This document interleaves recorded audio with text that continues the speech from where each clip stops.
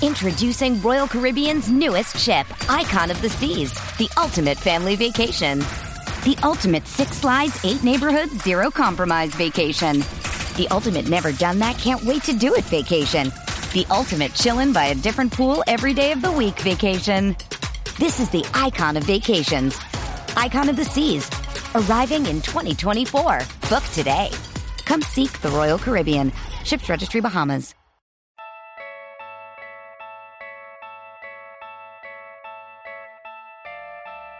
Are the Bucks unstoppable? Can the Warriors really compete in the West? How bad is the rust problem for the Lakers? The only question left is, say it with me, you in? Hey, sports fans, Coach Nick here, and welcome to the B-Ball Breakdown Live post-game show, our first one of the season. Not sure if we're all ready for it just quite yet, but here we are. And as always, I want to remind you, if you want to join the show, and I believe me, I'd love to hear your voice and chopping it up and talking about these games, then download the Green Room app and come find me over in the B-Ball Breakdown account, and you can request to come in, and we can bring you guys on, and we can discuss what you want to talk about as well, because there's a lot of things to talk about today. Certainly, we had one kind of a meh game in the opening after the ring ceremony. The Bucks got their championship rings, and then we have a much more exciting game, this last one. A lot of runs back and forth. The nature of the three-point shot is certainly something that's going to be deeply affecting these games going forward, more and more and more. And I mean, I think we're going to have multiple games this season where you'll see, each team take close to 50 three-point shots each. And I sense that if you get that high in terms of the number and the frequency, they're not all going to be like really great offense and boom, boom, boom and kickouts for corner threes. And as a result, I'm worried about the quality of the game and just the ability to kind of watch it and enjoy it. But we shall see. Oh, people are kind of streaming in here right now over on the Green Room app. So thanks for joining us there as well. Hopefully, can you guys hear me? Let me know over there on the Green Room. It looks like you can. I see a little green circle around my icon showing that there's audio going in. The only question now is I hope we can hear you. That's a real big if. Usually this works, but sometimes it doesn't always work. So we'll find that out, and if not, then I'll improvise.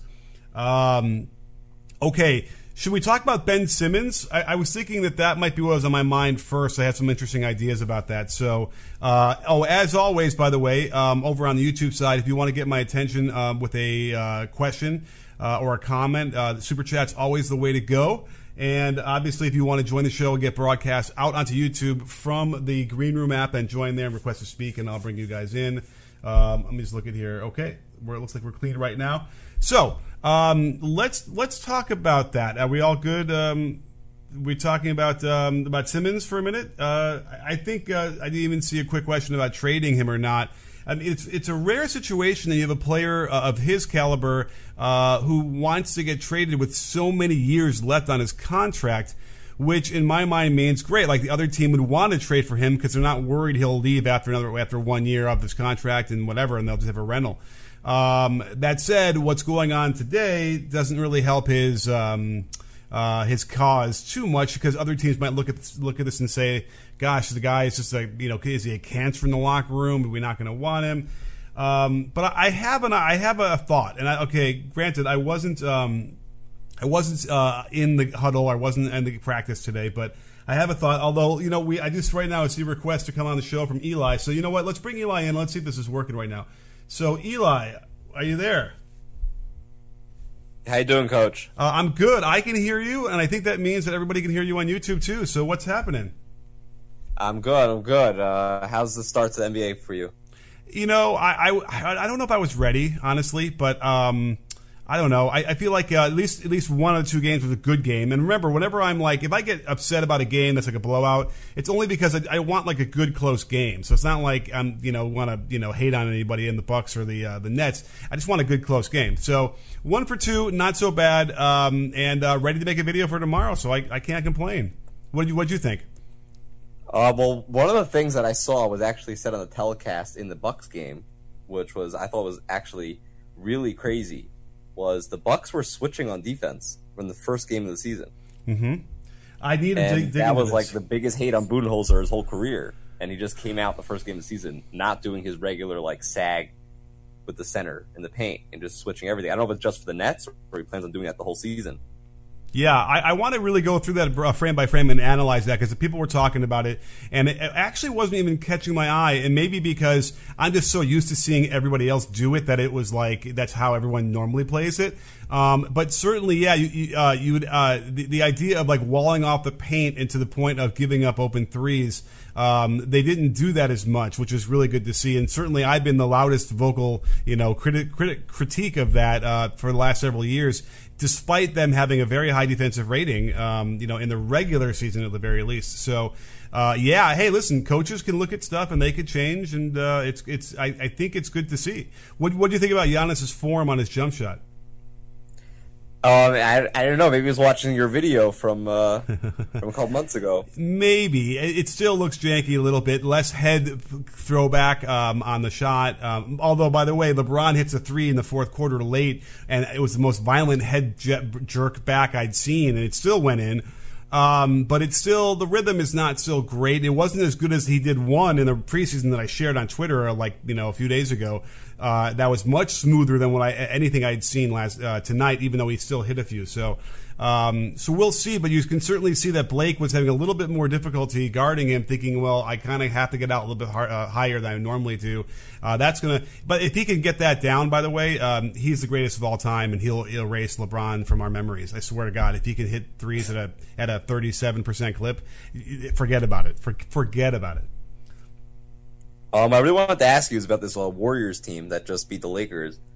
And I'm looking at their roster and like their starting five, and like I really think they're just a bunch of like below average role players, and they're somehow able to put together a really good team. And I don't know, like if you have anything that like why they work so well together, because I really do think that their roster is below average. Yeah. Curry. If there's a team out there that can take 50 threes in a game and they have most of them be good, or the bigger percentage of them than anybody else in the league good threes, it's the Warriors, primarily because I did a video 2 weeks ago about the most common sets in the NBA, and I featured a bunch of teams. Guess which team I did not feature in that video? The Warriors. Why? Because they don't run a lot of those common sets. They run a lot of clever action designed to get everybody open to spread the floor. So you can suddenly make a team that's sort of average, but like has pretty good shooting across the board for them. You can compete, and that's what they used, right? The 3-point shot was their main weapon. I'm going to call up the box score in a second, but I'm pretty sure they outshot the Lakers. From the 3-point line. And when you do something like that by enough threes, you can erase any of the inside advantage the Lakers did have. So the Warriors made. Oh, that's interesting. I clicked on the box score and it's all zeros. How about let's go to ESPN then? Let's just tell you right now. So ESPN's box score scores. The Warriors hit 14 threes. Oh my goodness, the Lakers outscored them by 1 3. I think they probably at the very end they hit that 1 or 2, but that's fascinating to me. I would have thought just by watching it that the 3-point shot really gave them an advantage. So anyway, the point being that they're generating a lot of good shots, and so that'll keep them in the game. Plus, their defense is not bad, and you know what? They got some defensive plays from Bjelica. If that's happening, oh my goodness, then they're going to be in a lot of these games. I thought for sure he'd just be a sieve. So basically, the offense is a big part of it, and they're no middle defensive scheme. They don't help one pass away. They're very solid on that end, and that's gonna, they're gonna hang around. Then you get guys like Curry who can do it, and let's not sleep on Jordan Poole. The guy can score 20 a game. The NBA is back, and at DraftKings Sportsbook, an authorized sports betting partner of the NBA, the key to victory is a strong starting five. New customers can bet just $5 on any NBA team to win their game, and if they do, you win $200 in free bets. DraftKings Sportsbook customers can also get skin in the game with new same-game parlays. Combine multiple bets from the same game for a bigger payout. The more legs you add, the more money you can win. DraftKings is safe, secure, and reliable. Best of all, you can deposit and withdraw your cash whenever you want. Download the DraftKings Sportsbook app now. Use promo code BREAKDOWN. Bet just $5 on any NBA team to win their game and win $200 in free bets. If they win, you win with promo code BREAKDOWN this week at DraftKings Sportsbook. An authorized sports betting partner of the NBA. Must be 21 or older. New Jersey, Indiana, or Pennsylvania only. New customers only. Minimum $5 deposit and $1 wager required. One per customer. Restrictions apply. See DraftKings.com/sportsbook for details. Gambling problem? Call 1-800-GAMBLER. Alrighty, we got some more people want to come in here. So let's go. Oh my God, it's not in order. Maybe it is in order. I'm going to go from the bottom up. Maxie, what's happening? We'll do one at a time here. And John, let's do two at a time. I hit the wrong button. What's up, guys? Hey, what's up, Coach? Hey, what's going on, John? And Max, are you there too?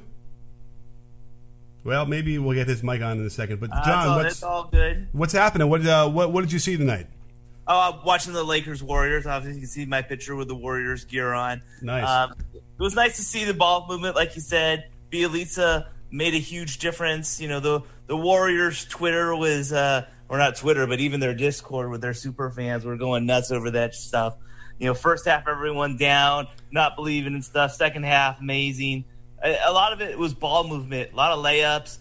They actually did a really good job crashing on the boards.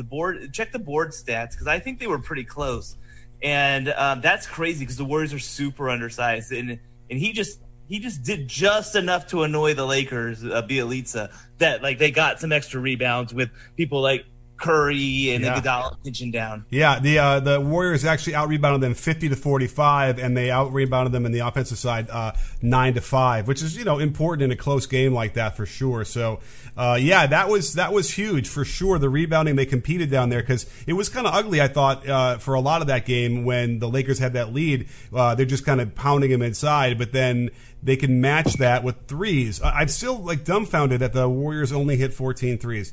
Didn't it seem like a lot more? Oh, sorry. Oh, I was going to say that Curry had an off night shooting. He never shoots well in Staples, and he just had another off night. So their numbers would have been better. They had a lot of 3 looks. They just didn't hit them. Yeah. Which is crazy that they won by this much, and they weren't hitting them. So all the Warriors fans are just kind of drooling over themselves at the moment. We're going to have to come down a step because we ain't that good. But, it's still nice to see the start. The Warriors fans are a unique breed of fan. I mean, certainly the Lakers are too. But it's an interesting clash when those two hook up for sure. There'll be plenty of hand-wringing, I'm sure, for the Warriors, but I'm glad to see they got the win there, and they'll kind of, tamp it down for at least one night. Because, there's some good parts here. Jordan Poole, I'm really high on, did the video on him. He made me look really good tonight. And, they have a team. Wiggins, I thought, looked pretty good, and he's a guy that can guard LeBron a little bit. So defensively, Looney can do some things walling off the rim. Wiggins is a very good defender. Green is probably the greatest defender we've had at that position, ever. Poole is not a bad defender. He actually had to switch off and guard LeBron a little bit, which was interesting, but he tried. And then you have Iguodala. Porter is my one guy I'm kind of worried about. I don't know how well he really, really fits. It seems on paper like he would be a really good fit there, but I don't know. I saw some training camp, and I saw some tonight, and I'm iffy on him as well. I think if you have Iguodala in there, though, that kind of almost negates the need for Porter sometimes, especially down the stretch, right? Yeah, I mean, I can see why they like Porter. He's a big body and he could shoot, But I just wonder. It doesn't. He'll need some more time to season himself. I think before we see anything that would really, I think, help him in like really big games. But they certainly, and then Juan Toscano-Anderson is proven himself to be a guy that could come off the bench and give them some minutes and create some things. So this is going to be a fun team, and I stress that word, team. This is what this is. And then when obviously Clay comes back. In January, February, whenever that's going to be, now you really, I would think you have something. Yeah, for sure. I had a question for you. We saw all night them having just great interior passing. How did you notice how they were getting into the paint like that, and how multiple guys were able to come off of the wings sort of and all dive in there at the same time? Yeah, I wasn't happy with the Lakers' rotations at all. The third guy having to bump down wasn't really doing it well enough, and they were coming from weird angles from the weak side too. So when they were setting the down screen into a handoff, the pistol action, Curry is going to take 2 guys. They weren't switching properly. They weren't communicating. It's very rare to see a Vogel team do that. They were not on the same page, especially in the first game where you thought like they should be really, fresh from the training camp and getting reps defensively, if that's what they were doing. So that was a little shocker to me. So you'd see two guys go to the ball coming off a handoff, and then the guy handing it off would roll, and then no one would, like maybe one guy would tag him for like a step and then leave to go back because there's a lot of shooting on the Warriors, and that guy would just have a free run to the rim, and they were finding that. And we saw that in the Nets game as well. The Nets were really hurting the Bucks.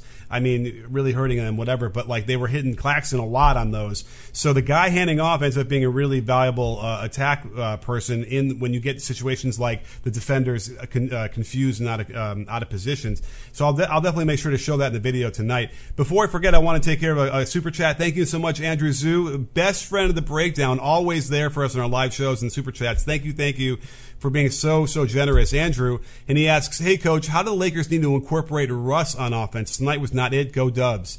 Man. Well, first of all, you can't play Russ and Rondo together.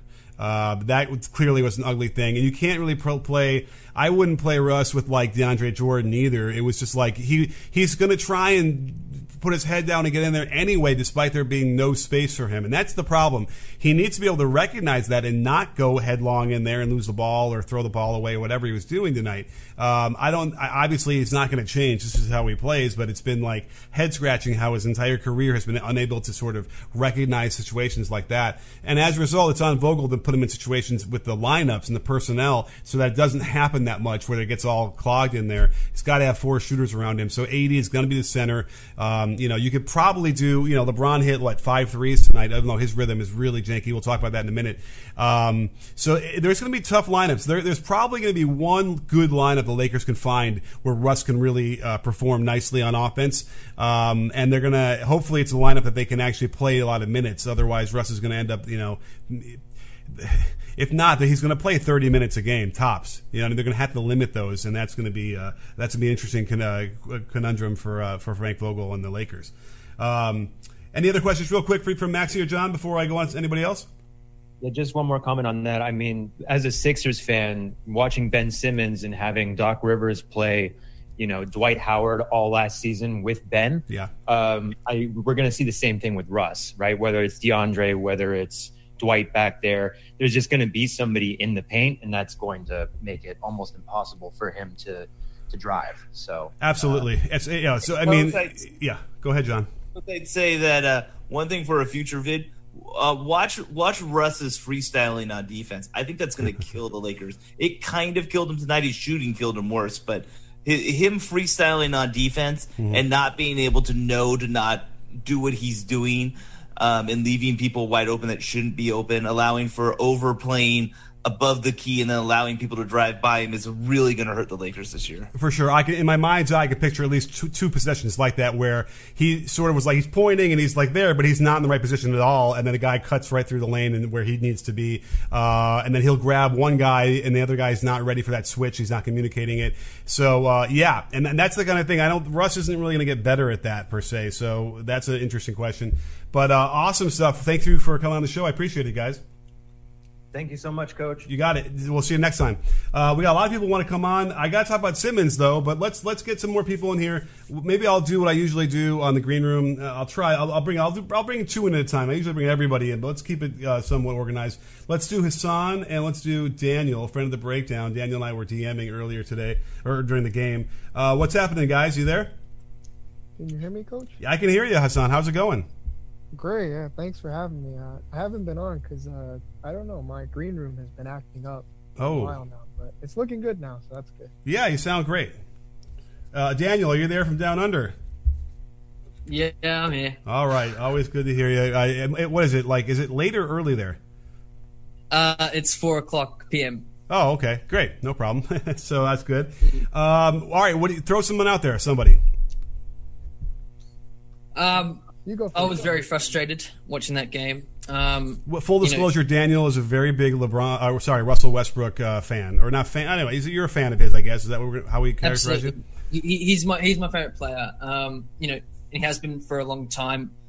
I just get really frustrated when Westbrook already had a bad game. When you're looking at his decision making in terms of the shots he was taking, the pull up twos I don't mind because it's only in the past 3-4 seasons where his pull-up twos have started falling off. Yeah. But it's such a habitual thing that he's been doing since year one, where I'm okay with that.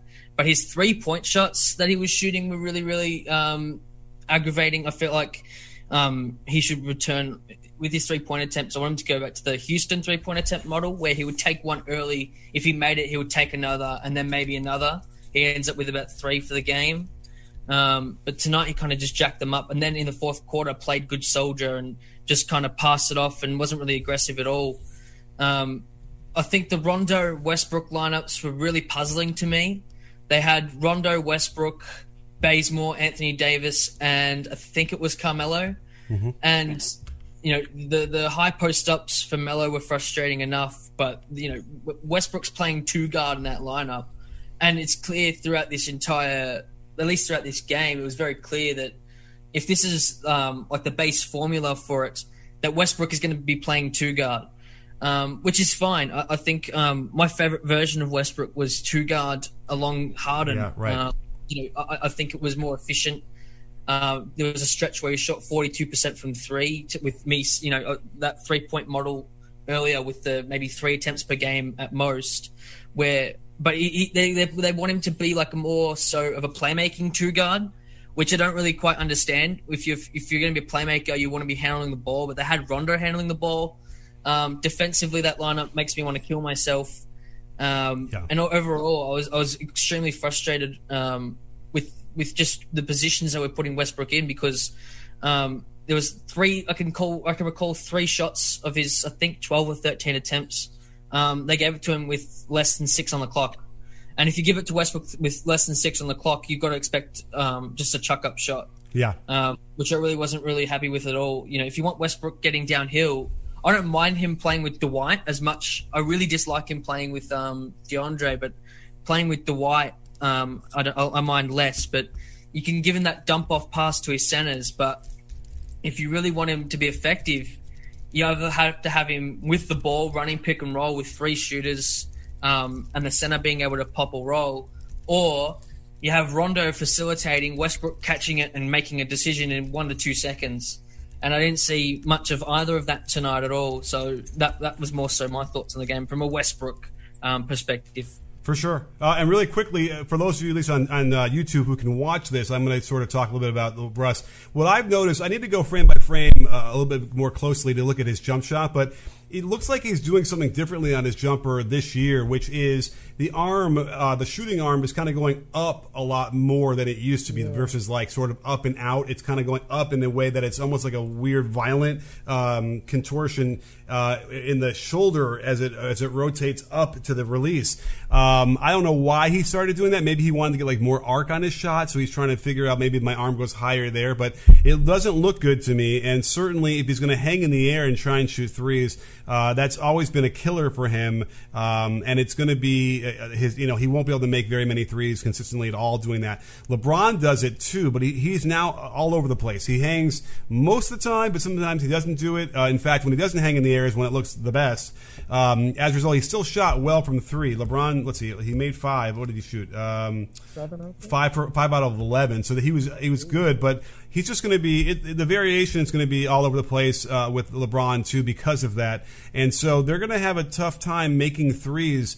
In my mind, I mean, Melo hit 2. So at their height, when he hit 2 in the first half, the Lakers looked really good. They were getting contributions from people, but LeBron's not going to go 5 for 11 very often, and I don't know where they're going to get it. Avery Bradley is a good shooter, and so is Carmelo. So they're going to have to get it from those guys who are only going to play, combined, not a ton of minutes. So I'm concerned over the Lakers that they can easily get outscored by the 3-point line, by 5, 6, 7, 8, and if you do that, you're going to lose a lot of those games. Hassan, what's happening? What do you think?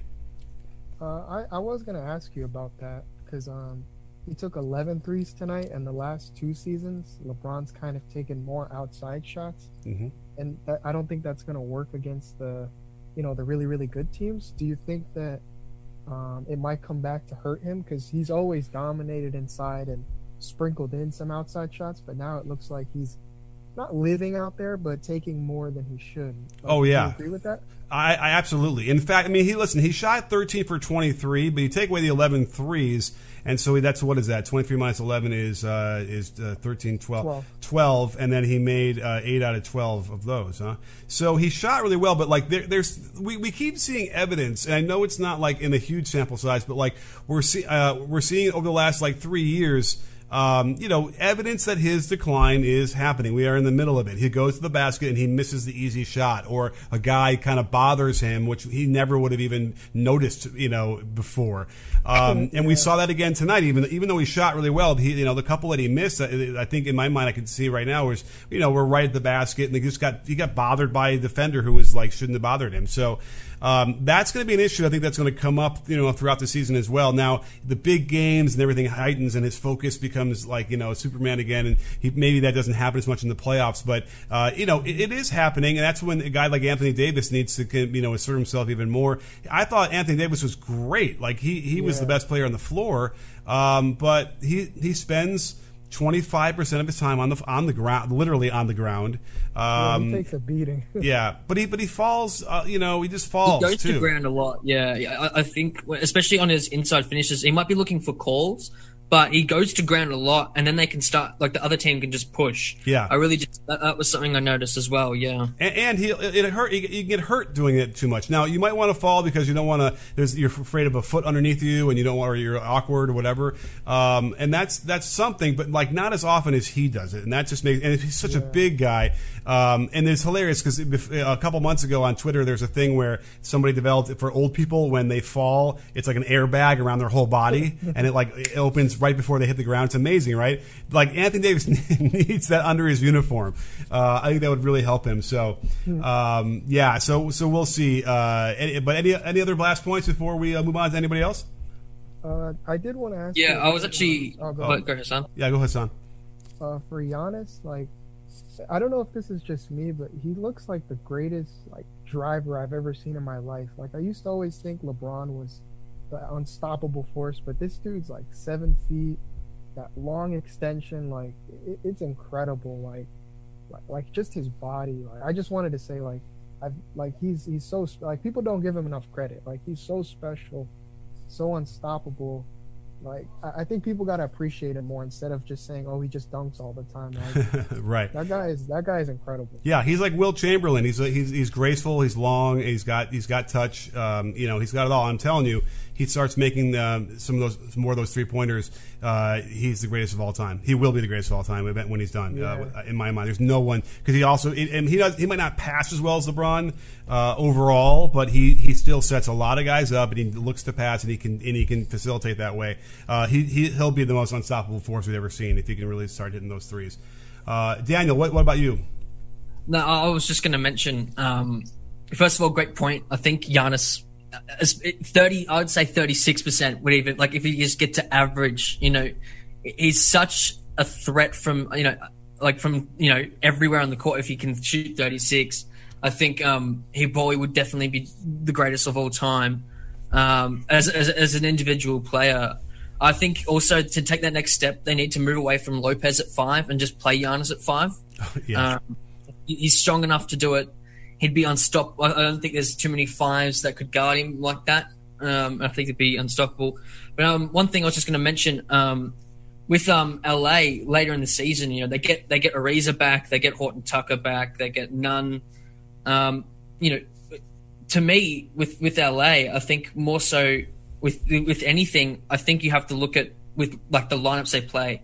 Because Vogel, I think, is a very good coach, but I don't think I think he needs to do a lot of lineup management with this team, because a lot of players won't fit together quite so seamlessly. To me, the closing lineup should be LeBron, Westbrook, Anthony Davis, Melo, and Ariza. And if you're not going to play Melo in the closer, then you play someone like Bradley. But I don't think Bradley stays around. I think he's only there until Ariza comes back. But I think they need to have especially Ariza because of his defense. But I'm not too sure about Bazemore. I'm not too sure about having especially Rondo in that lineup. I think they've just got a lot of things to sort out that I don't think is going to get sold out in 2-3 weeks. It's gonna take a long period of time. I wouldn't even put it before 2022 really. Before LA starts really looking good. As long as I think Charles Barkley said he had a good point. Surprisingly for Charles, he said if street clothes, as in Anthony Davis, can stay in his uniform, come playoff time, will be pretty much the big key in everything here. And so I think lineups and then making sure they're healthy. Yeah, for sure. All right, well, great points, guys. Thanks so much. We got to bring everybody else in, but we'll see you in the next one for sure. Thanks, Coach. Thanks, Hassan. You got it. We got some super chats, and by the way, I want you to know I see everybody who's requested. We've got Martin, Bobby, Jerry, Trishawn, Philip, Eric, and Alan. I'm going to get you guys in 1 second, but I have some super chats I got to take care of. Again, thank you guys so much on the YouTube side. Max, who was on the show just a second ago, thanks for chopping it up, Coach. Watch out for Isaiah Joe this year. He'll definitely be getting some minutes tomorrow with Simmons out. Okay, I'm going to keep my eye out for Isaiah Joe. I mean, I was just exposed to on the Bucks Nuala. No, is that his name? Whatever his name is. I guess he played a little bit last year, and he played for the Nigerian team in the Olympics, which is where I recognized him, but I couldn't remember why. He's a guy you got to keep your eye on as well. But Isaiah Joe, we'll keep our eyes out for Max. Thank you for being so generous. 24 seconds. Thank you for the super chat. What are your thoughts on? There it is, Jordan Nwora. Forgive me.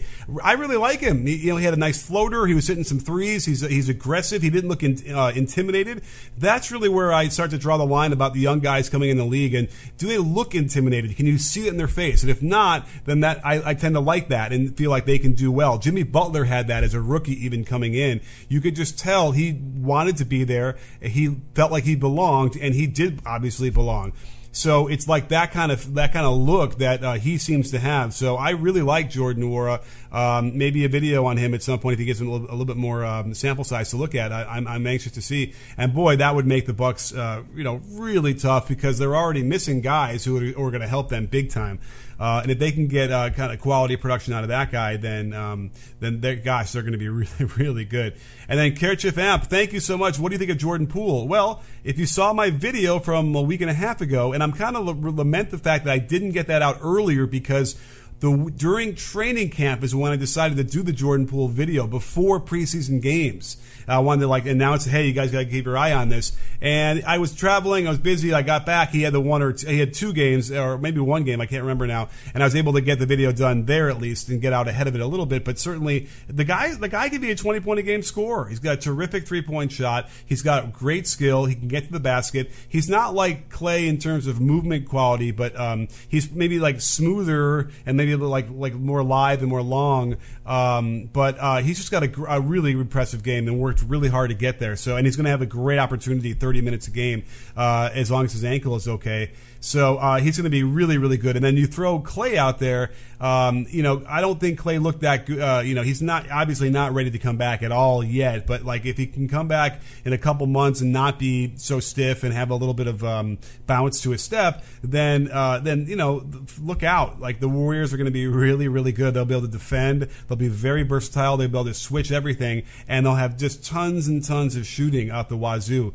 They're the ones who might end up breaking the record for 3-point attempts in a season because they're going to. I mean, I know that Brandon Payne, Steph Curry's trainer, he wants Steph to shoot 23s a game. I don't think he's going to get there, but he might get to 15. And then, from there, it's easy to get to 50.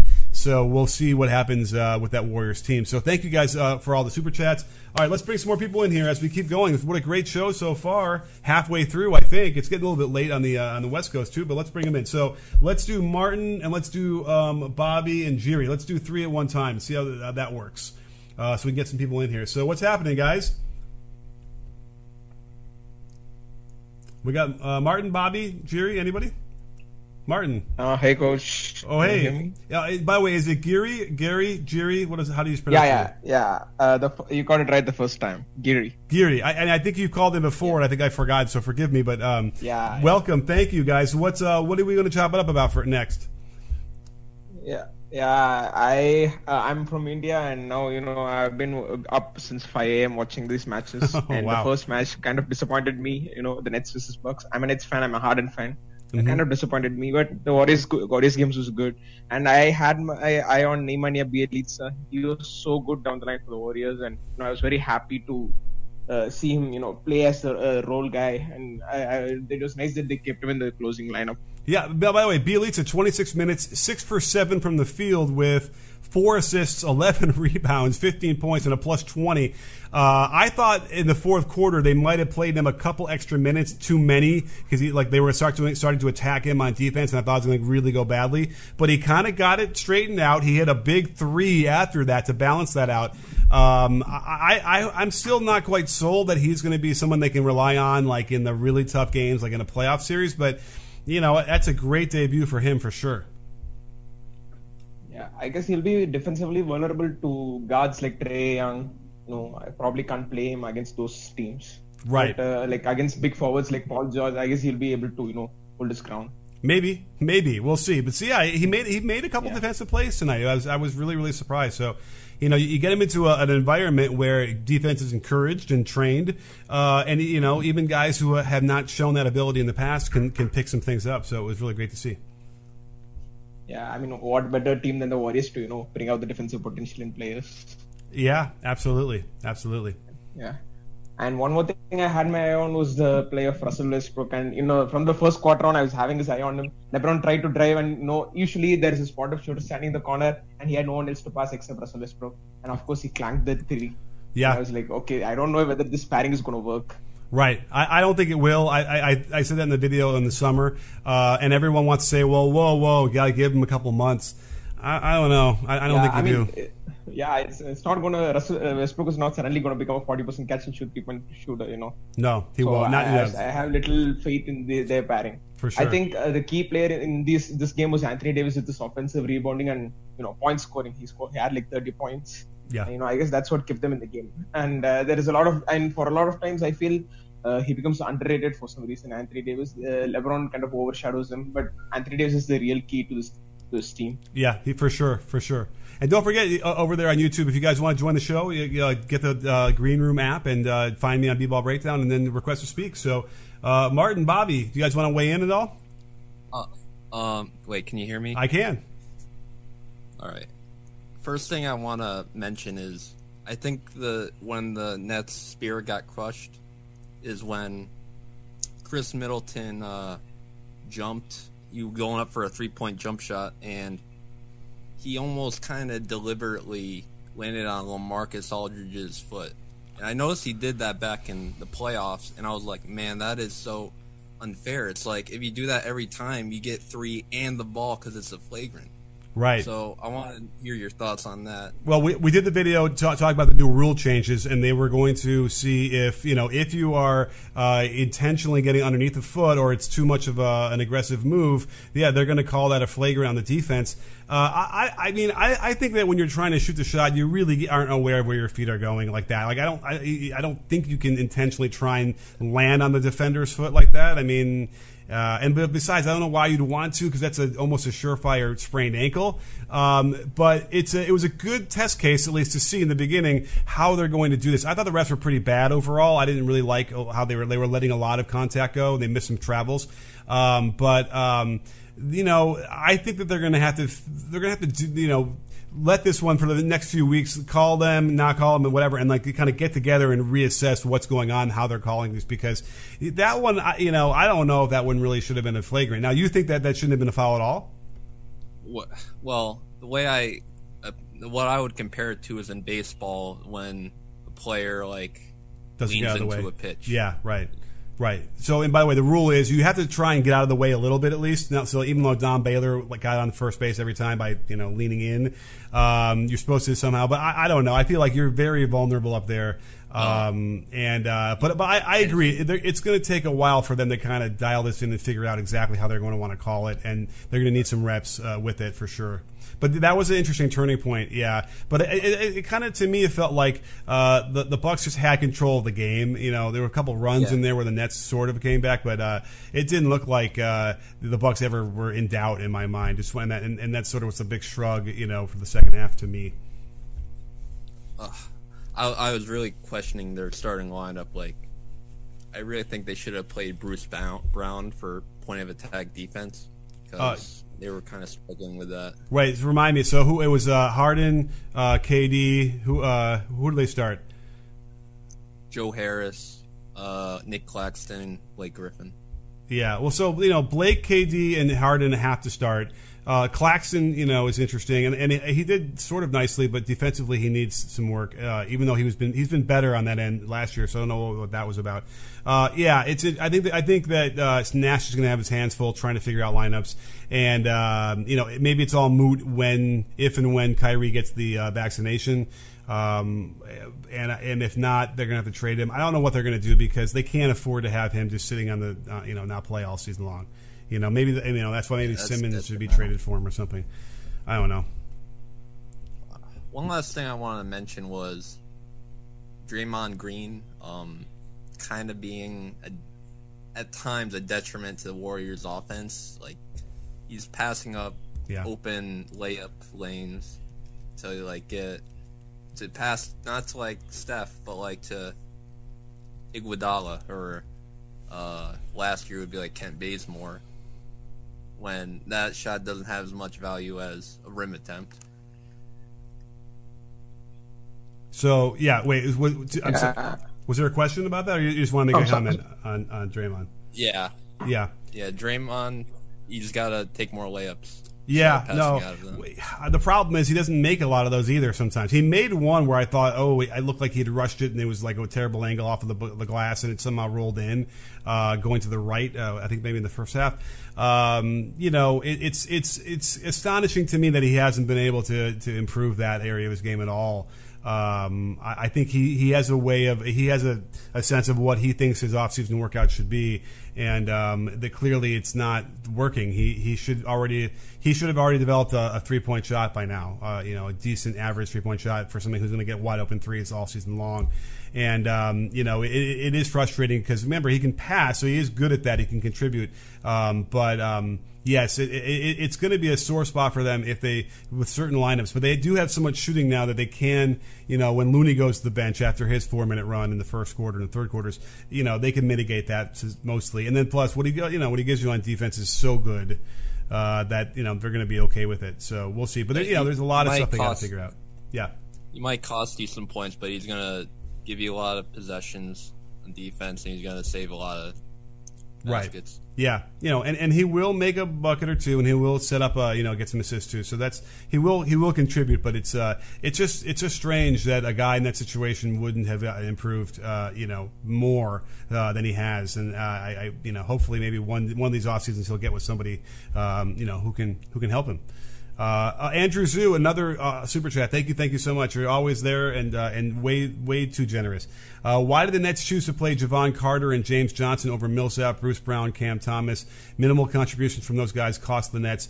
I mean, Millsap is a shell of himself. I don't think he's going to be a contributor. I think he's just done. I think his season's his legs are done. Bruce Brown, I don't know why. I don't know why he didn't get more run, and then Cam Thomas as well. I think that Nash is just going to have to experiment and try, and then, the game got kind of, out of control early, and who knows how that works and how he, started running his lineups. But I'll suspect that you'll see Bruce Brown certainly get more minutes coming up in the next few weeks, and he'll be playing around with that for sure. So watch for that. No, definitely. Martin, are you there? Did we talk, Martin? I can't remember. Did I hear your voice? Yo, what's up, Coach? Hey, what's happening? I just want to ask you one question. Sure. So, which young player or player do you think will make the first All-Star appearance? Oh my goodness! So what young player who hasn't made it will make his first one this year? Jeez Louise. Gosh, I don't know what that list. I need to see the list. But who do you think? I think John Morant from the West, and from the East, I kind of want to say Tobias Harris. Tobias might not be a bad call. I kind of wanted to go on a campaign for him with the Clippers. I guess that was 2 years ago because I thought he was on his way to doing that. So that's not a bad call. I mean, he's not really a young player, right? Tobias is already a little bit long in the tooth. But yeah, I'm trying to think of I was thinking a second or third year player is suddenly going to come on the scene. I mean, heck, Jordan Poole could, let's say he keeps improving and more and gets to 23 points a game, for the whole first half of the season. why not have him, and he's maybe, shooting a crazy number, a percentage from three. Like, maybe he gets to be an all-star. I don't know. Crazy. All right, well, listen, is there anything else you want to say, Martin? That's about it. Thank you. Okay, cool. Thanks for coming on, guys. Let's clear this out. We're gonna get everybody else on here as soon as we can. So let's do this. Sorry, but thanks for coming on. Appreciate you having us, Coach. You got it, Gary. Thanks. We'll see you in the next one. Okay, so we got some more speakers. We talked about Andrew's super chat, and let's see how we're doing. All right, cool. Let's see if we can get through some more of these. Let's see here. I think I'm gonna go. Let's try Trishawn, Philip, and Eric, and then I got 3 more people who are waiting that I'll try and get you on as soon as we get through there. So, what's happening, fellas? What's up, Coach? Hey, what's going on, Eric? What's up? Trishawn. Yeah, I just watched the Warriors-Lakers game. I mean, like Golden State's my favorite team, and then I always like LeBron too. So that's just. Oh, you mean you're not on the Light Years live show post game, whatever they're doing? Oh, what is it? I don't want to tell you then if it's a competitive. No, the Light Years podcast. All those guys are always doing live stuff, and it seems like every single Warriors fan in the world is there and like into crazy numbers. So thank you for joining us. Yeah, no worries. I kind of laughed when Steph said on his post said he played trash and all that. Obviously, he didn't shoot the ball well, but like. I thought he actually had a pretty good game, to be honest. Like forget about the stats, but like the way like he looked good, like on his movement and all that. The only thing is just like his shots are not falling, but like I thought he made a lot of tremendous like finds. Even that didn't lead to didn't lead to assist because it was like a second pass, but like. He looks good. He looks good, and then like that's my opinion. Oh yeah, well he comes off those screens and drags at least 2, if not 3, defenders with him, and then he was making the right reads and the right passes all night long. So for sure, if he didn't get the assist, he had a hand in a lot of that. Did you have a heart attack when you saw him slip near the corner? Oh, yeah, from the liquid and all that. Yeah. Man. I don't want to see this like again. I mean, I know he's like overcome. Like he really kind of faded with like that from that injury prone guy, but he's not a guy like LeBron that can probably admit as much as like Giannis, so like I'm a little bit worried when he tripped and all that. Yeah, especially because remember that happened when oh God, who was that? Like a Serbian player, a European player on the Rockets fell in the playoffs, and then he came down the court off the dribble right after that, and then slipped and hurt his knee. Remember that? That was probably 2016. That was 2016, I think. I'm in my underwear. Who was the guy? The lefty, 6'10" lefty guy who could shoot a little bit. What was his name? Yeah. When he anyway, right? Who knows? Someone knows that name. Monty Eunice. Thank you, Andrew. Always come through with me for me. So that I was thinking of that. I'm like, oh, please don't let that happen again. It's not. We can't have another injury-prone year like we had last year. That was rough. But well, Trishawn, what do you got? What do you think? And Philip, you want to weigh in? I was just gonna say that like it's not gonna be great for the Lakers if LeBron's their most efficient 3-point shooter. Yes, that is true. LeBron, because we know that LeBron's going to end up being like 34-35% probably tops. That would be a high water mark. He's really streaky. Yeah. And by the way, primarily, just so you understand, it's not just, it's a fact that he's streaky, but the reason why is because his rhythm. First of all, his elbow veers out way far to the right, so he tends to shoot a lot better when he goes to his left because he gets better alignment that way, and anything on the left side of the floor. But then he hangs in the air, and if you hang in the air and like shoot like almost on the way down your 3-point shots, it's going to be almost impossible to be consistent. You can get hot, and you'll nail some, and you'll miss some. But so that's basically why. But I'm sorry, I interrupted. Finish your point. I was just thinking like, LeBron's not going to shoot 5 for 11 every game. Mm-hmm. Like that's really efficient for LeBron. Right. So what you're saying is you're concerned that for the Lakers and their chances. Yeah. Yeah, I mean, because by the way, look at that. Anthony Davis, monster game. LeBron James, monster game. Russ was bad. Melo was good in the first half, but that was about it, and everything else dropped off. So, yeah, it's not going to be enough. I feel like in the playoffs when they won the title in 2019, it was enough to have AD and LeBron kind of go off. Somebody would fill in on the margins. But now I wonder against the better teams. And by the way, the Warriors are obviously good. They should be the top like 4, top 4 or 5. But there's other teams the Lakers are going to have to play that are going to be even harder to compete with. And I don't know. I mean, it's early. We need to give them a little bit of time. But what we saw from tonight, the evidence is not encouraging at this point right now. The first half had me convinced LeBron was about to be like he was a couple years ago. Yeah. Like he just came out and he just felt like he couldn't miss. Yeah. When did he start? 5 of 5. Yeah. Absolutely. And, not in tough shots too. They weren't It seems like his weight loss this summer really helped him. He looked smooth, though, I'm just saying, on his jump shots. Yeah, he was 7 for 10 in the first half for 18 points. Anthony Davis had 20 though, and 9 for 16. He was taking a lot more shots. So yeah, I mean they looked good. They were only up by 6, and again, the 3-point breakdown was still really, really weird. The Warriors only shot 4 for 16 in the first half when the Lakers went 6 for 18. And yet the Warriors were still competing. It's like I kind of have to pull this apart even more and go play by play to figure out how they were still within 6. It's really, really, really strange to me how they were able to do that. Good teams usually are able to make more of a separation with that. They shot much better from the field, 47% to 41. I'm befuddled there. I'm not really sure how that happened. I'm going to have to go watch the game again and figure that out. I think it was because when LeBron was not in the game, free throws 25 out of 30. Warriors 9 out of 19. Lakers. Okay, that's a good point. But yeah, sorry, finish your who was making that point? Yeah, Trishan.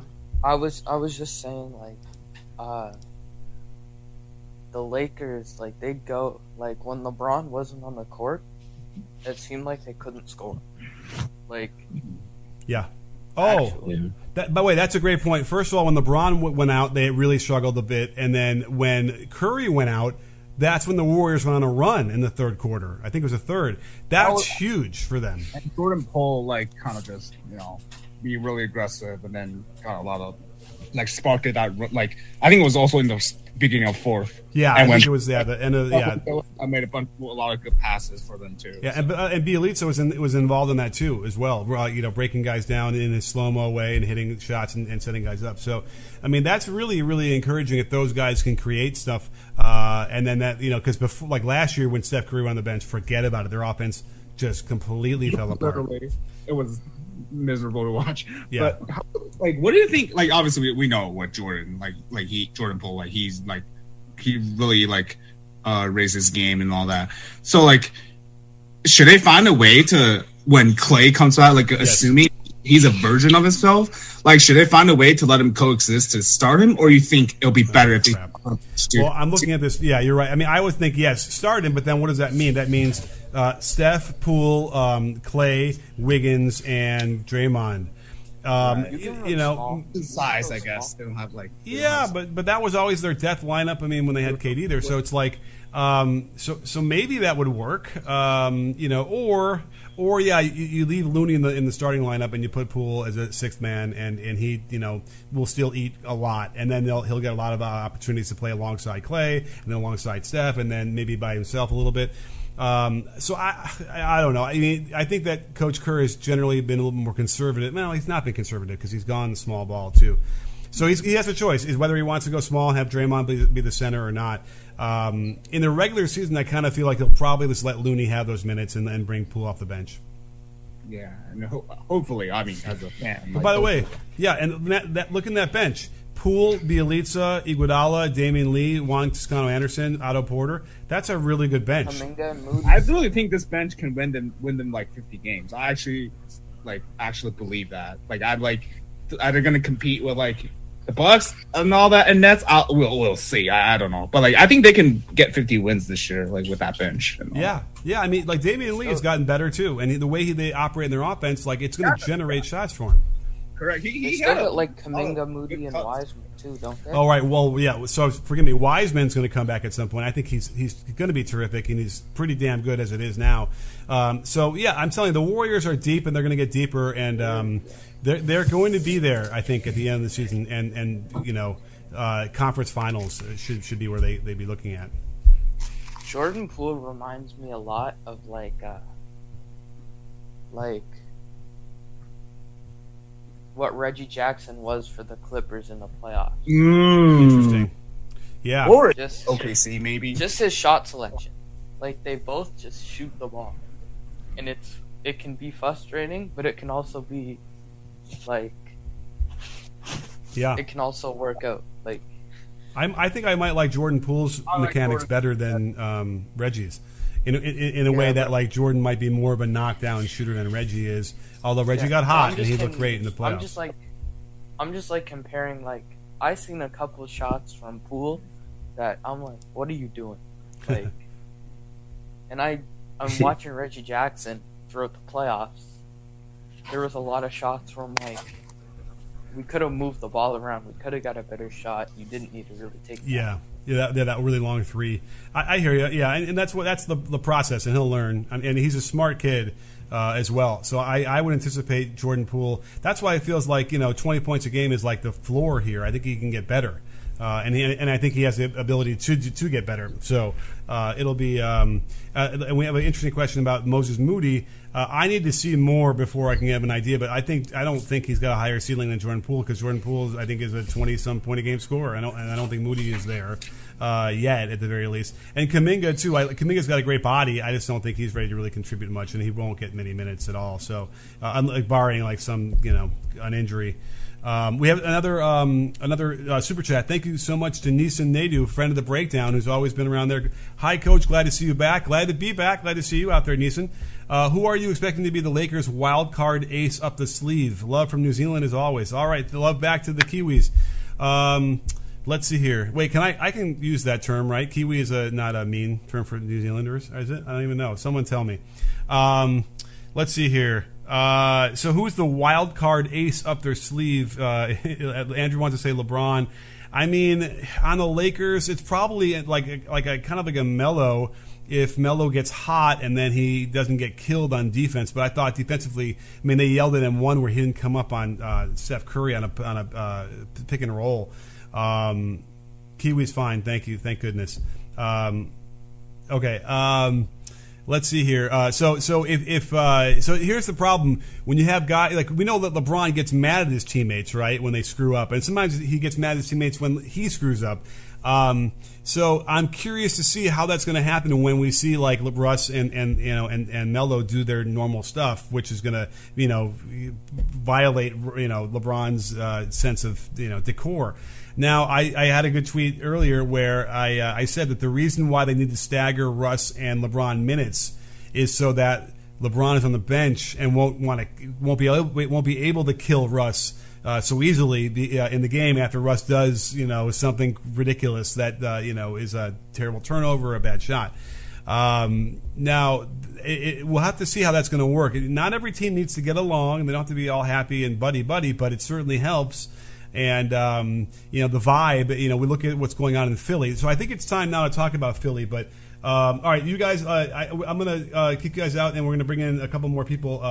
But thanks so much for everybody for being in part of that show. We have a lot more requests. I'm going to try and get as many as I can. I know you guys people came in later, but we're running long on time. But I want to talk about Simmons for a second. So Alan, Will, John, wait, give me 2 minutes. I want to talk about the Ben Simmons issue, and then I'll bring you guys in. So okay, Ben Simmons. We don't know. He comes back, but we don't know if he really wants to come back. And the Sixers, I don't know if they really want him to come back. You know what I mean? Because they threw him out of practice today because he wouldn't get into a drill.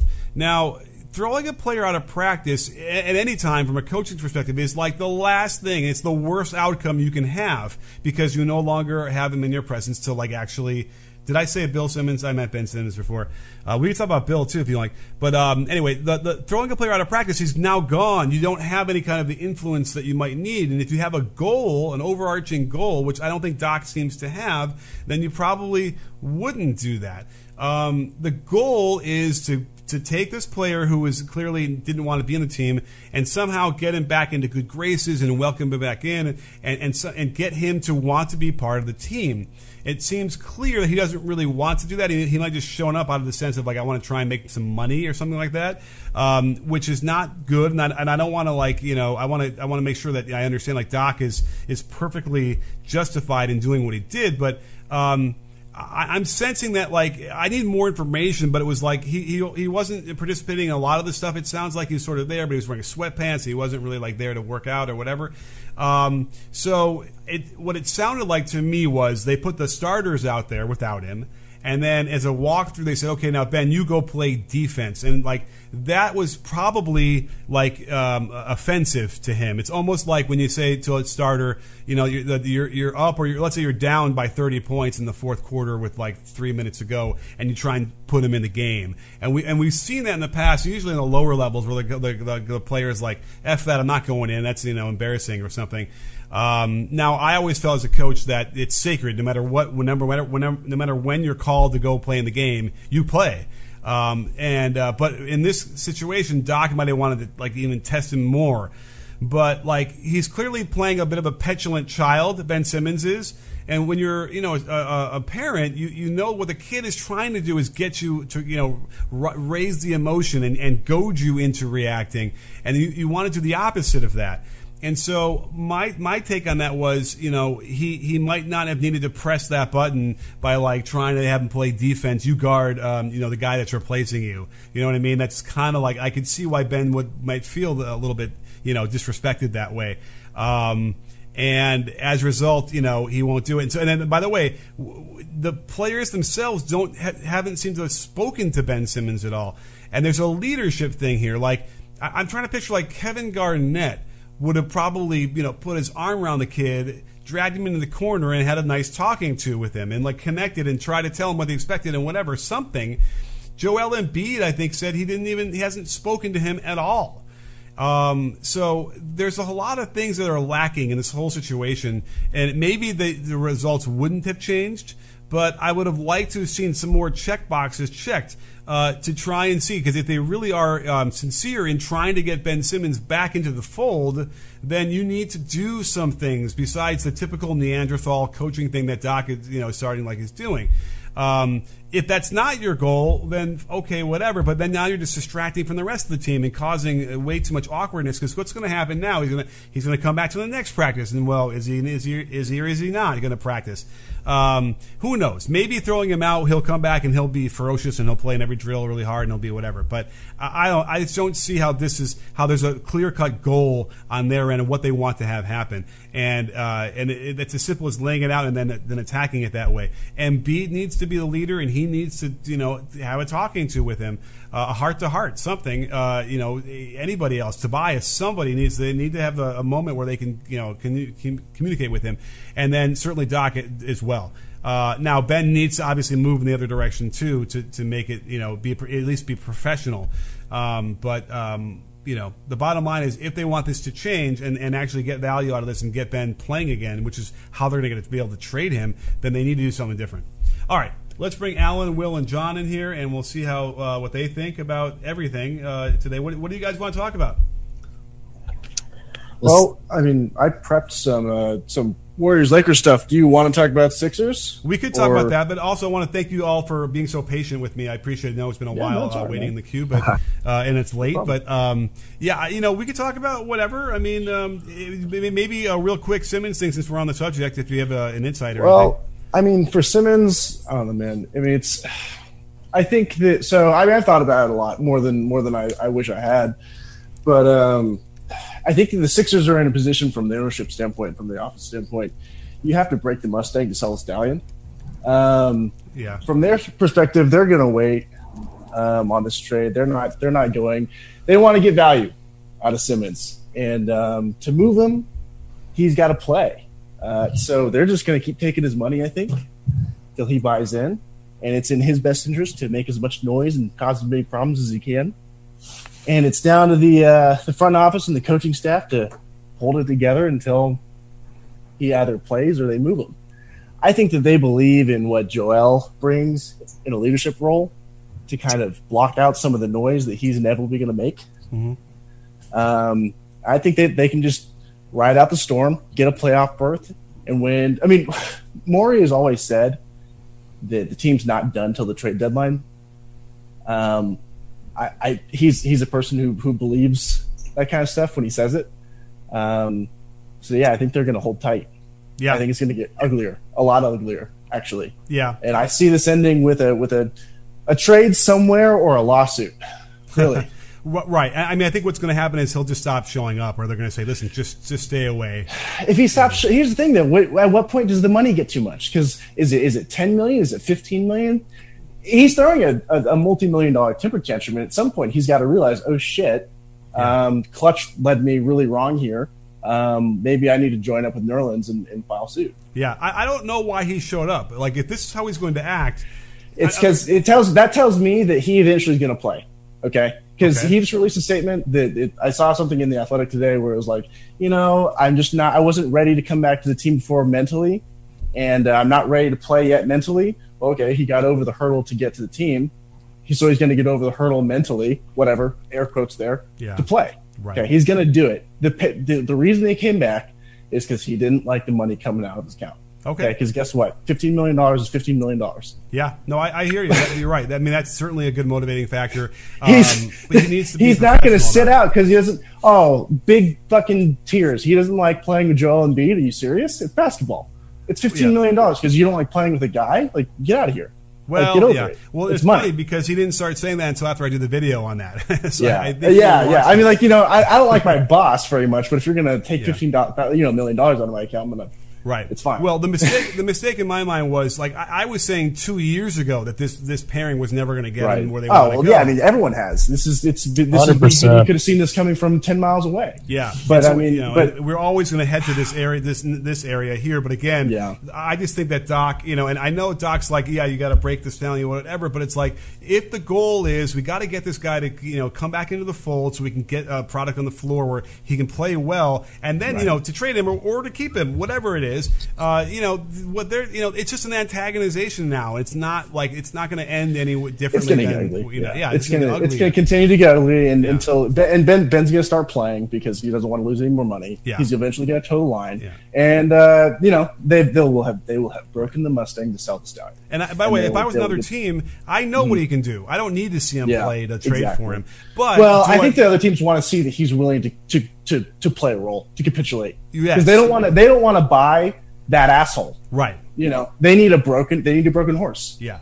And by the way, he could be misunderstood. I tried to do this on Twitter the other day on a long thread about him. Here's my take on it because I remember talking to him like a couple of years ago too, and he seems angry and he seems like closed off, right? And that's just the way he wants to be Magic, and he's not Magic. But like even just like after practice, like walking around, like there's just like a But here's my take. Okay, he's not shooting well. And by the way, it's almost an indictment of what's going on in Australia because look at all the Australians who are getting into the league who can't shoot. Thibault, Exum, even like that's a great point. Even like Joe Ingles can do it, but man, is this?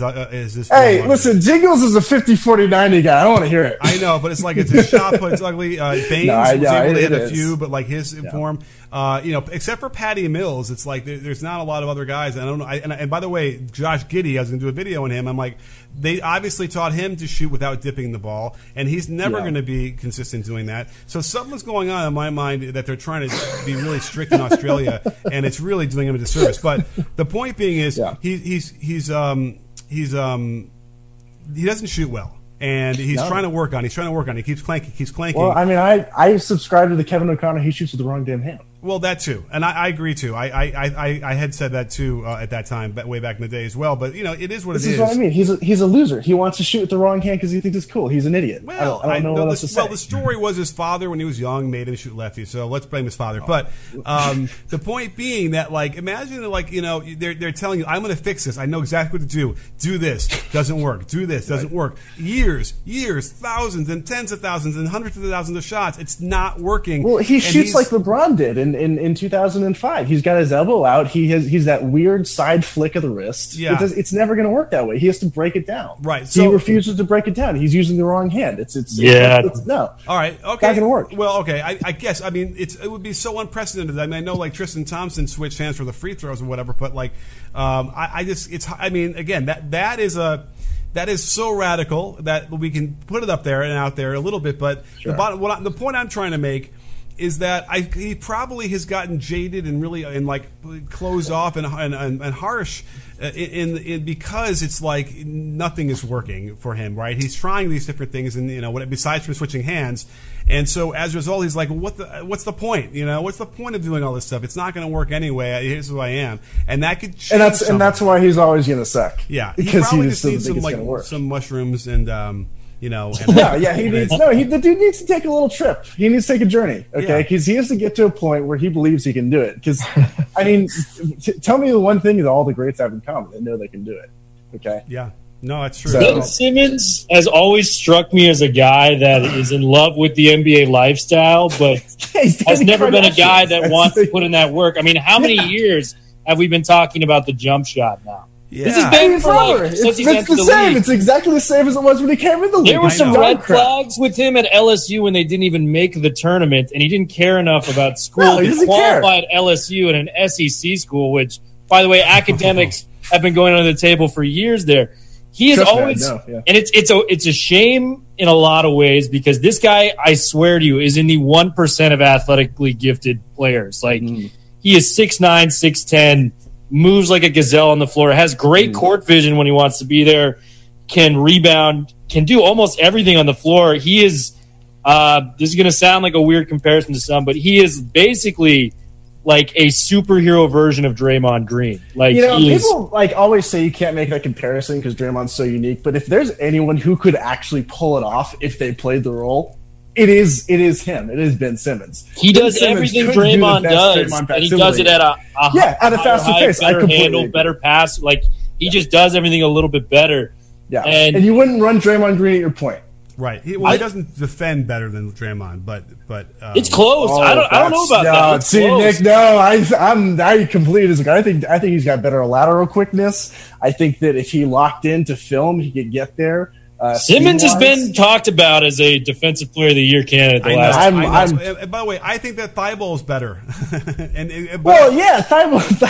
Thibault watches film. Right, but it's just guess who doesn't watch film? Ben Simmons. Right, because he doesn't care. Yeah. And I agree on ball stuff, but what Draymond does as a quarterback of the defense is unparalleled. Draymond's a genius. In terms of X's and O's, but Draymond has to be that because he doesn't have that athleticism. Yeah, that's true. Yeah, that's true. Exactly. I agree. Wholeheartedly. And this is coming from a Warriors fan. I'm calling in because I'm hyped about tonight's victory. I do want to talk about that. Great. For sure. I'd love to. I think we actually have a bench, and I am so thrilled about that because the stat that was insane to me last year, this is a real stat. You can look this up. Okay. With Curry on the floor last year, we had the 10th rated offense in basketball. So we were above average offense. We were top 10 offense in the league. With Curry off the floor last year, we had the worst offense in the NBA in the last 5 seasons. Just think about how crazy that is. Bad. Yeah. No, I hear that is insane. That makes zero sense. We have guys that Brad Wanamaker in Europe now. Michael Mulder likely on his way to the G League again, Europe. Nico Mannion in Europe. I like Kayvon Looney as much as the next guy. He's very intelligent.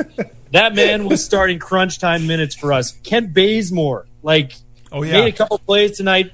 Frisky player. Speaking of basketball IQ, I don't know if he has any of that.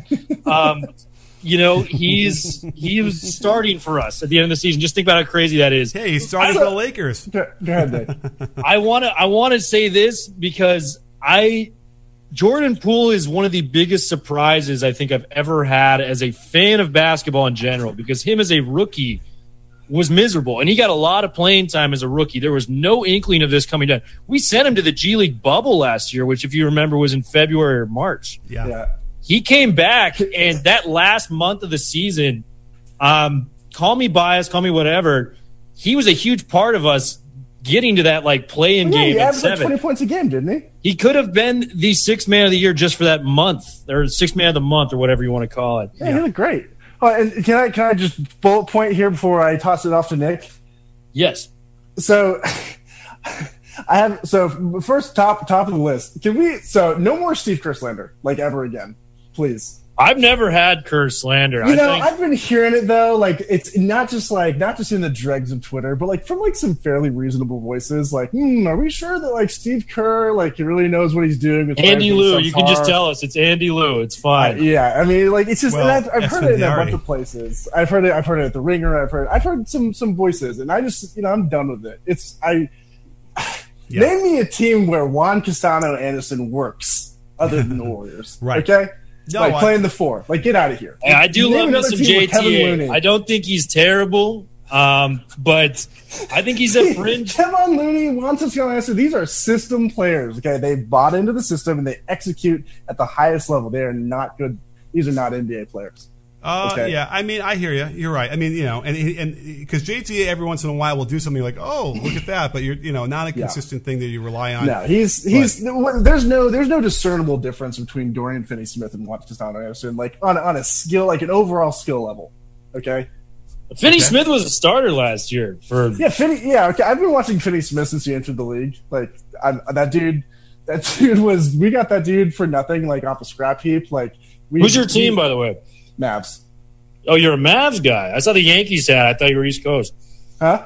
No, I bandwagon the Yankees because I've got no home baseball team, but I'm Mavs guy. All right, for sure. My thing with Looney is he is so unathletic, but I do think there's a spot because he actually has an incredibly high basketball IQ. Yeah, I'm not even joking. No question at all. Absolutely, the way he does, he doesn't make mistakes that'll kill you, which a lot of players will do in those situations. He's always kind of in the right place at the right time. He sets great screens. Yeah. And even though he's undersized, his timing on blocks. Yeah, he's a coach's player. Yeah, Alan, jump in here. We haven't heard from you yet. Yeah, I mostly just wanted to ask about. I only got to see the fourth quarter of the game. But I wanted to talk about Bielitsa at the 5, which was interesting, unbelievable. That's a word. Yeah, and I was like, man, with 80 out there, we're gonna get killed. But then it started working out, and then on the offensive side, he was putting the ball down, creating plays, and I'm like, okay, maybe this might work out. Yeah, well, he made a couple out there. Honestly, he made a couple of defensive plays in the first half that was whoa. Now the other thing was the refs were letting him play and letting him be pretty physical, so he got away. He got one flagrant, which is just dumb. He obviously wanted to put LeBron on the line, but you can't hit him in the head. But because the refs were letting him play, I think he got away with a couple of bumps, in and around the basket that weren't called.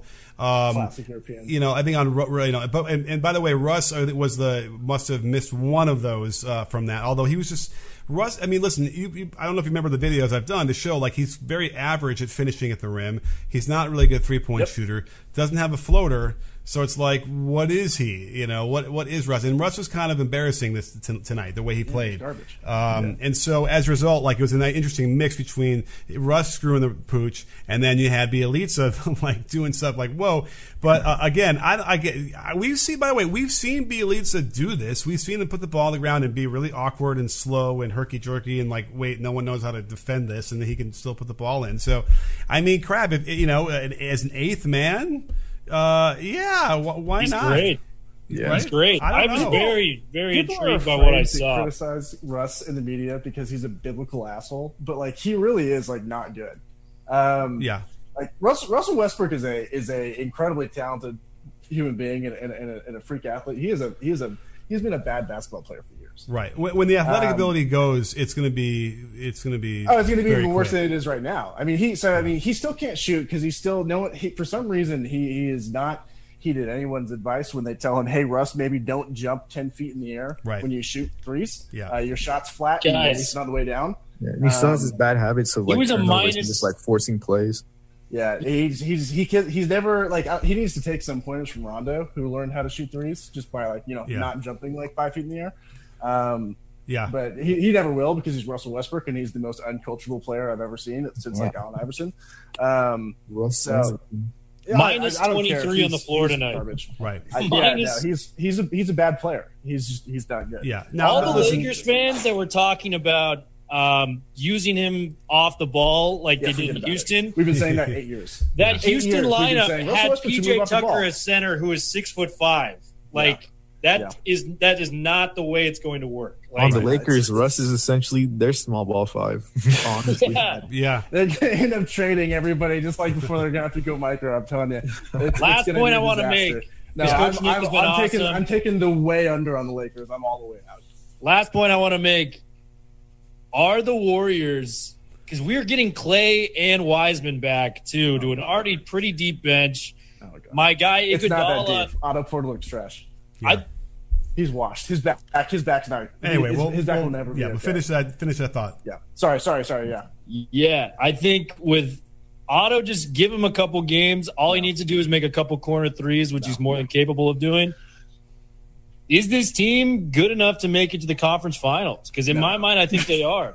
I mentioned that a little while ago in the show. Yes. Because remember, it's not. Clay changes everything if he is Clay. If he is explosive and he can shoot and he can move and play defense. Jordan Poole can't shoot off the dribble. I don't know if anyone's noticed that, but he can't shoot off the dribble. Who's better than us in the West? And give me your answers. Mavericks? I don't know. All right, coming from the Mavericks, man. No, it's a homer pick. No, I mean, I don't know. Do you trust Utah? Because we saw them lose. No, absolutely not. No. Do we trust? Do we fully trust Phoenix? Utah. This team probably was going to be eliminated had Davis not get injured in a pivotal Game 3 at Staples. I like the Suns. I was listening to Bill Simmons the other day, and one of the smartest things he said is, I think, who's going to be the next Suns for this year? It's probably the Suns, right? In the West, I don't see why it shouldn't be. Well, how about the Grizzlies? I feel confident we could take the Grizzlies with a bench. What have you seen? What have you seen from Jaren Jackson Jr. Do you think is real? Well, I mean, in the past we've seen it where the guy could block shots and shoot threes. So, sure, can he rebound? He rebounds. He rebounds like Lauri Markkanen. I guess, but no one goes for offensive rebounds anymore anyway. So it's like, Okay, cool. So he gets 5 defensive rebounds again. That's still under the league average. Yeah, and by the way, 2 of them are probably off of free throws. That's exactly. So I mean, they didn't. Let me put it like this: they didn't bring in Steven Adams on accident. Yeah. They didn't do that because they really like the screens he sets. Their power forward / center prospect doesn't rebound. Right. John, how are we feeling about the Mavs? Can we not? Actually, can we not? Let's talk about the Mavs. What, the KP and Doncic pairing isn't going to work for you? No, I'm going to spoil that. No. Look. He's. It hurts my soul. Can we not? He had some strong words about my bench. I want to check out the Mavs. KP looks better than he's looked in a while. Does he stay healthy though? No. Listen, the Knicks are an idiot franchise, but when they said that his lower legs were done, I believe them. I just don't, I don't see him ever playing more than 60 games a season. When he's on fire, he is on fire. He looks like 7'3" KD. Okay, and when he's not, he can't move. And he's 7'3" Ryan Anderson. It's frustrating. We paid a lot for him, but it is what it is. I hope they use him better than they did last year. That's my whole take on it. Was how do you use him better? Do you post him up? You can't shoot over Marcus Smart. Well, there was something weird about the post ups in the playoffs last year compared to where we have seen him in the post be a lot better. I don't know what that was or what was going on. Maybe he wasn't working on it a lot. So that's got to get better. Yeah, go ahead. Sorry. he couldn't practice a bunch, is what I've heard. Yeah. I mean, I talked to Tim Cato a lot. Yeah. And he's pretty plugged in, and yeah, he couldn't practice a ton. He's not strong in his lower body simply because he can't work it a ton. So you see when he beefs up, he's like, oh wow, KP looks strong. He's not actually working those legs much.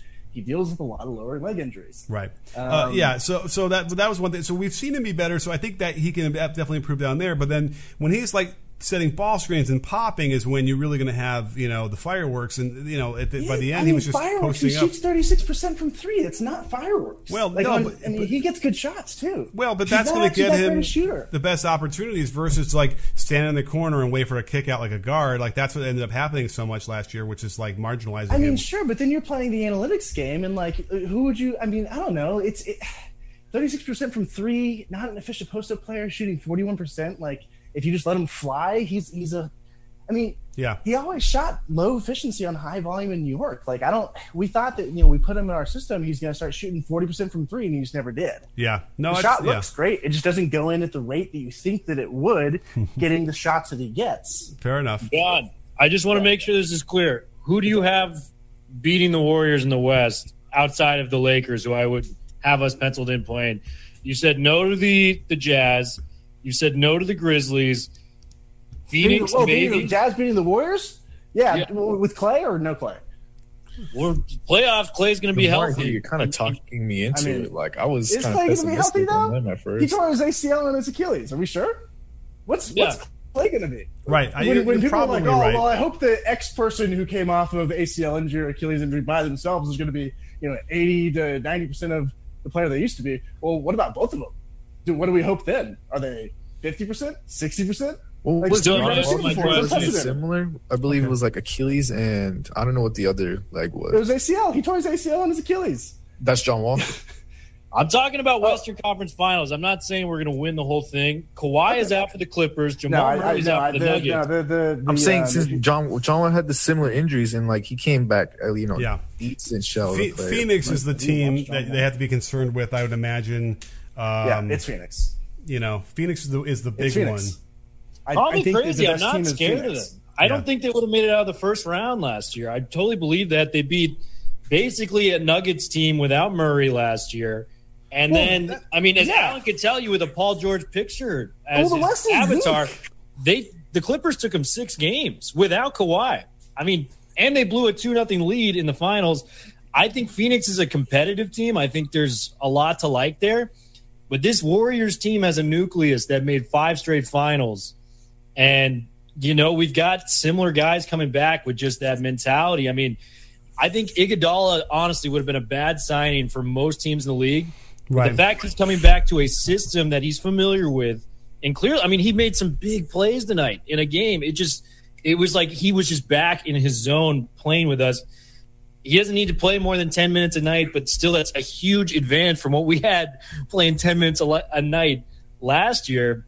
I just think, if Clay's coming back, Wiseman's coming back, we already have a deep bench with Bielitsa. Damian Lee looks really improved. I think that has to be talked about. He looks solid. He also can't shoot off the dribble. Okay, well, he looked great tonight. I mean, dude, I don't know if you want me to. He doesn't have to. He doesn't have to. He doesn't have to, but he sure tries. Yeah, this man is criticized. That's the problem. A lot. He tries. Yeah. So, all right. Well, listen, guys. I got more people want to come in. I got to end the show because we're already going an hour and a half. This is awesome stuff. Please come back. This is a great. Somehow we got you guys in a good pairing. I don't know how the basketball gods somehow made that happen, but I've never talked to you before, Nick. It was a pleasure. Yeah, thank you so much, John and Will and Alan. And you guys should get more followers, so people follow these guys. I don't have any followers. I've never been on this before. Okay, well, welcome. But I'll be doing this all the time, at least once a week. So hopefully we'll see you back on the show. See you then, Nick. All right, great. Have a great night.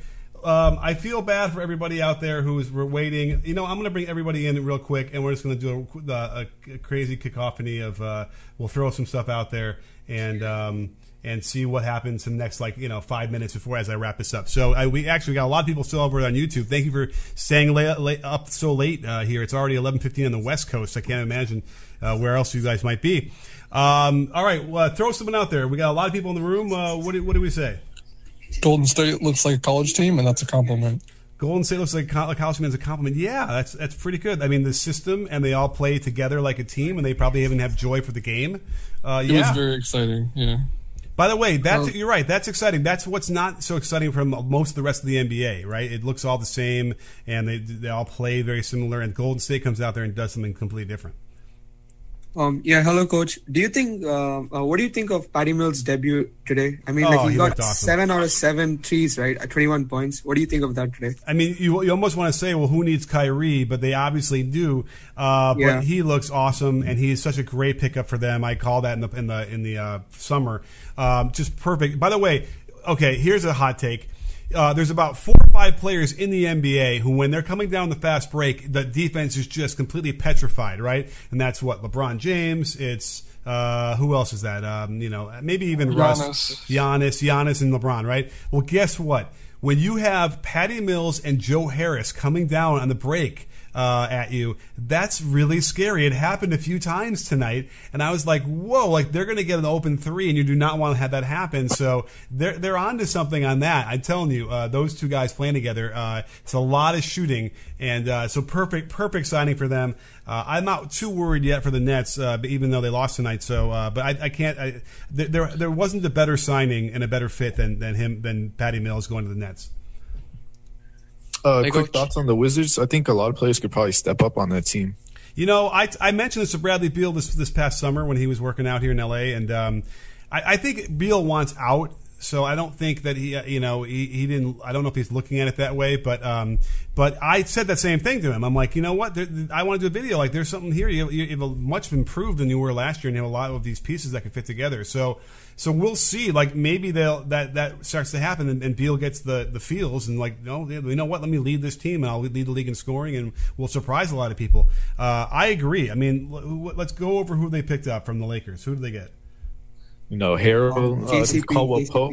Yeah, KCP, Harold, and Kuzma. Yeah, I like Rui. Avdia, again, he was another guy who I don't like the way that he was taught to shoot, but and it kind of showed. But he's got ability. Is he already back? Wait, was he hurt? I thought I just saw him playing. I think ACL injury last year.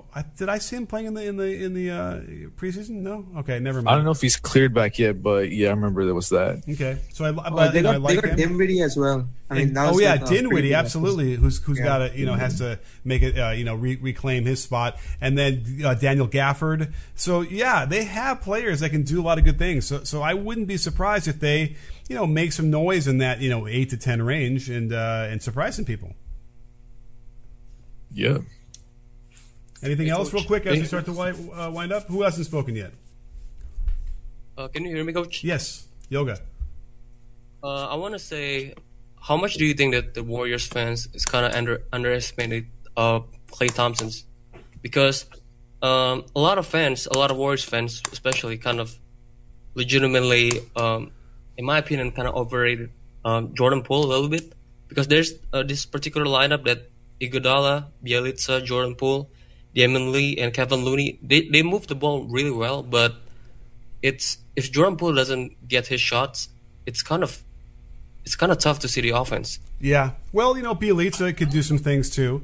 Did you mention him in that lineup? Yeah, Bjelica in that lineup. Yeah, and it's the system itself that when you get player movement and ball movement like that, you're going to generate shots. You don't necessarily need to have the guy who's going to be able to create for himself or for others. When they're moving together and 5-man unit is going to create shots, which doesn't really happen as much like it used to with the Spurs back in 2014. So I think as of now and on paper, I feel like they're really in good shape. And then remember, they are going to get Klay back, and that's everyone gets bumped down to a different role, but having already had experience at a higher role, and that's going to help them. And then Wiseman, I think, is terrific as well, and I'm sure he's going to take another step and improve. So, all signs lead, in my mind, to them continuing to get better and better. And the floor already is, 6th in the conference, 5th and 6th in the conference. So if you get better, that means 4th, 3rd, right? And then all of a sudden, now you have a home court advantage, and who knows what happens if you get hot. But it's early in the season. I want to go ahead. The Ben Simmons situation. How much do you think that the front office is kind of a big part of it? I mean, I understand that Coach Doc was kind of basically throw him under the bus, but how much that the front office doesn't kind of address the elephant in the rooms in terms of like Ben Simmons couldn't shoot. Because I feel like if he play let's say for the Spurs, right, Pop will immediately say, Ben, you gotta shoot because you're a point guard. What do you think about it? Well, okay, because everyone wants to blame Ben Simmons for what he's doing and why he got thrown out today. But it does all start with what like what Doc said and what Embiid said after the game, which it wasn't even like that bad. So I have to imagine that there was more stuff throughout the year that was just sort of turning him more and more off from the team, and which of course is on Doc and on the front office and those guys for not being aware of it and keeping and maintaining the relationship better, so that one off the cuff remark at the end of a grueling 7-game series, becomes this huge issue where he doesn't want to come back anymore. So, that there's a lot of people to blame without question. And I don't know. In my mind, the only solution for them is to get him to play and stay with the team. Like, not have to deal with the trade. They're never going to get what they want for him. So just use him. Figure out how to get him happier so he'll want to play. And if they can figure that out, then they actually might be able to play over their heads a little bit, right? But that's sort of when the joy of the game comes in a little bit. If you need to be able to have another gear that's above maybe what you would have, in your normal trajectory, you got to be able to have a different mindset and not just sort of be the angry, oh, we're all good, we don't need to all get along to win. But there is a moment when you need to have something different that will get you to play higher. So at any rate, I think it's on the front office. I think it's on Doc. They need to have a better goal for what they want to do, and figure that out. Figure out what the language is they need to speak to Ben Simmons to get him to come back and play hard and play the way he had been in the past. And I think that's the best scenario they have, is to keep him and not trade him and just get him back on the court. I'll say this. This is just for fun. This is for Sixers fan. As a Spurs fan, I'll trade you Thaddeus Young, a first-round pick, and Lonnie Walker. Would you accept it? No. Is it just for fun? I mean, knowing what Morey has been talking about, no way, right? They want like a legitimate, bona fide starter, like, top 15 player in the league or something, which is probably not really what's worth it, because in this day and age, okay, great, really good defender, but, limited offensively. They wouldn't do. I can tell you right now, the Philly would never do that. Philly would need somebody who's better on the Spurs. Gosh, let me look at the Spurs. They declined the DeJounte Murray and Derek White package. So yeah. And by the way, those two guys would really, really help the Sixers. Like, that's what they need. You know what I mean? They're not going to get Dame. Like Dame, okay, watch. The Blazers lose, 10 of the first 15 games, right? And all of a sudden the murmurs are coming out, and Dame, and all of a sudden there's pressure to trade Dame. But wow. That would be amazing if somehow Morey could have figured that out and is going to wait for that. And by the way, that might be what he's waiting for. They obviously want a guy like Dame. He's not worth it. Like, I would never give up Dame for Simmons and whatever package that is. But that's the kind of guy obviously who's really going to help the Sixers. Like, they should have tried to get Harden. When Harden went to the Nets, if that was really a package that was available to other teams, then the Sixers dropped the ball. That should have been their package, and they should have pushed harder to figure that out. That's who they need. I'm kind of surprised that the Sixers GM doesn't try to, take this situation as kind of like a lose-lose situation. Like just look at the Spurs back then with the Kawhi saga. Like, they pretty much got an okay package, but they just want to get rid of him, right? So right, I'm surprised that they don't get rid of him. Right. Well, it's tough because you don't want this, distraction, but it's still so early in the season that you can kind of weather that and then, eventually figure that out. But you're right. It's like, who's going to blink? It's hard to imagine that Ben Simmons is going to say, I'm going to give away $50 million, whatever it is, or $40 million and not play. But, but stranger things have happened, and, he might do it. Like Kyrie Irving, it looks to me like he might actually, forego all of that money and not play because he won't get the vaccine. It's a strange league with a bunch of strange people, and it's hard to figure that out. Ben Simmons might be that guy who's like, you're going to say, F it, I'm not going to play, and I'm going to give away all that money. Hey, Coach. Yeah. What about Klay Thompson for Ben Simmons? Oh, wow. Okay. What? Well, It would have to be Clay and a pick and probably like another player, right? I mean, just thinking about what Morey wants. So Clay is probably in that realm, but again, who knows how he's going to move? I don't think the Warriors would agree to that. To be fair. By the way, that's the other problem is he doesn't fit in the Warriors because, okay, if he's going to start, so look at that starting lineup. Are you going to do Kevon Looney, Draymond Green, Ben Simmons, and Steph, and I don't know if you trade Clay, then Clay's not even there, and then it's Poole. That's not enough shooting at all. And then then you put Ben or whatever at center, and you can put Looney on the bench and you bring another shooter in, but still only 3. I don't think it's enough. I think it's I don't see how that fits very well at all. Especially if you consider that usually the starting lineup is the most played lineup. I don't see how that works. All right, well, listen, guys, we gotta go. It's 11:30 my time. We've been out for a long time, but I'm going to post this as a podcast on my feed, so you all can hear it again if you want, if you missed part of it. But yeah, real quickly. No, someone would want to say something. No. I have one last question. All right, hit it. Is Westbrook just completely done? Is he just finished as a player? Is he just completely washed up pretty much? Well, athletically, he doesn't look that way, so he'll always be able to make certain plays going to the basket, right? But, like I said earlier, it's like he can't shoot threes. He doesn't have a floater game. He doesn't finish that well around the rim, generally. He was better in a couple small spots recently, but not really. And so, but he can pass, so he's got that. But it's like, so what do you have? What is he really? This is a pretty bad fit, and I think it's going to take a long time to make it work if it works at all.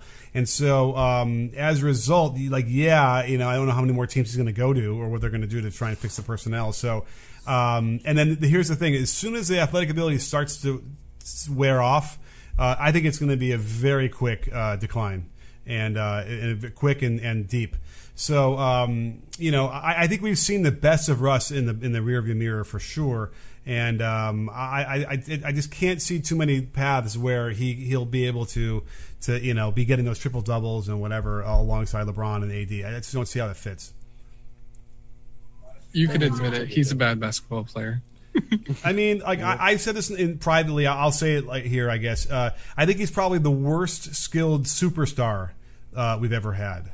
Really? Yeah. And I'll give him the term superstar. I'm willing to give him that. He's won an MVP and he's averaged triple double. But as far as this all around skill goes, I really feel like there's such a huge deficit compared to every other superstar we've known. That it's but someone's got to be that role, and that's him. I don't he's just got a deficit of skills that it's hard to overcome for me. That's crazy to think he was MVP like 4 years ago. I mean, it's a narrative thing too. I mean, what is a triple double? It's it's kind of arbitrary, right? Why is 30, 10 and 10 so much better than 27, 8 and 7? You know what I mean? It's like, what is that? Why is that so much better? But it's a round number or whatever. Well, and Curry had a triple double tonight, and I would argue he was key to their whole victory tonight. But that too, even though his stats were low, especially some of those rebounds were really important for them. So yeah. Cool. Well, listen, awesome stuff. Thank you guys. If you didn't get a chance to weigh in enough, then please come in the next one. We'll do this all season long, at least probably once a week at least. Thank you guys for all being here. Thank you on the YouTube side. Wait, Coach, quick question. All right, hurry up. Let's do it real quick. Could I interview project? You want to interview me? Is that what you said? Yeah. Yeah, sure. Email me. You have my email? Yeah, no. It's Coach Nick at bballbreakdown.com. Coach Nick at bballbreakdown.com. Got it. All right. Yeah, email me. I'll talk to anybody about basketball whenever they need. So for sure. All right. All right, guys.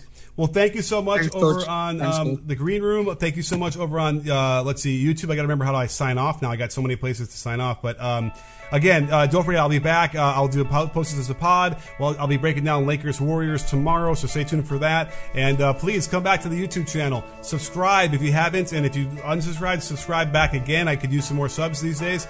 And don't forget, sports fans, at B-Ball Breakdown, we're not a channel, we're a conversation. You in? Are you in, Alan? I'm in. All right.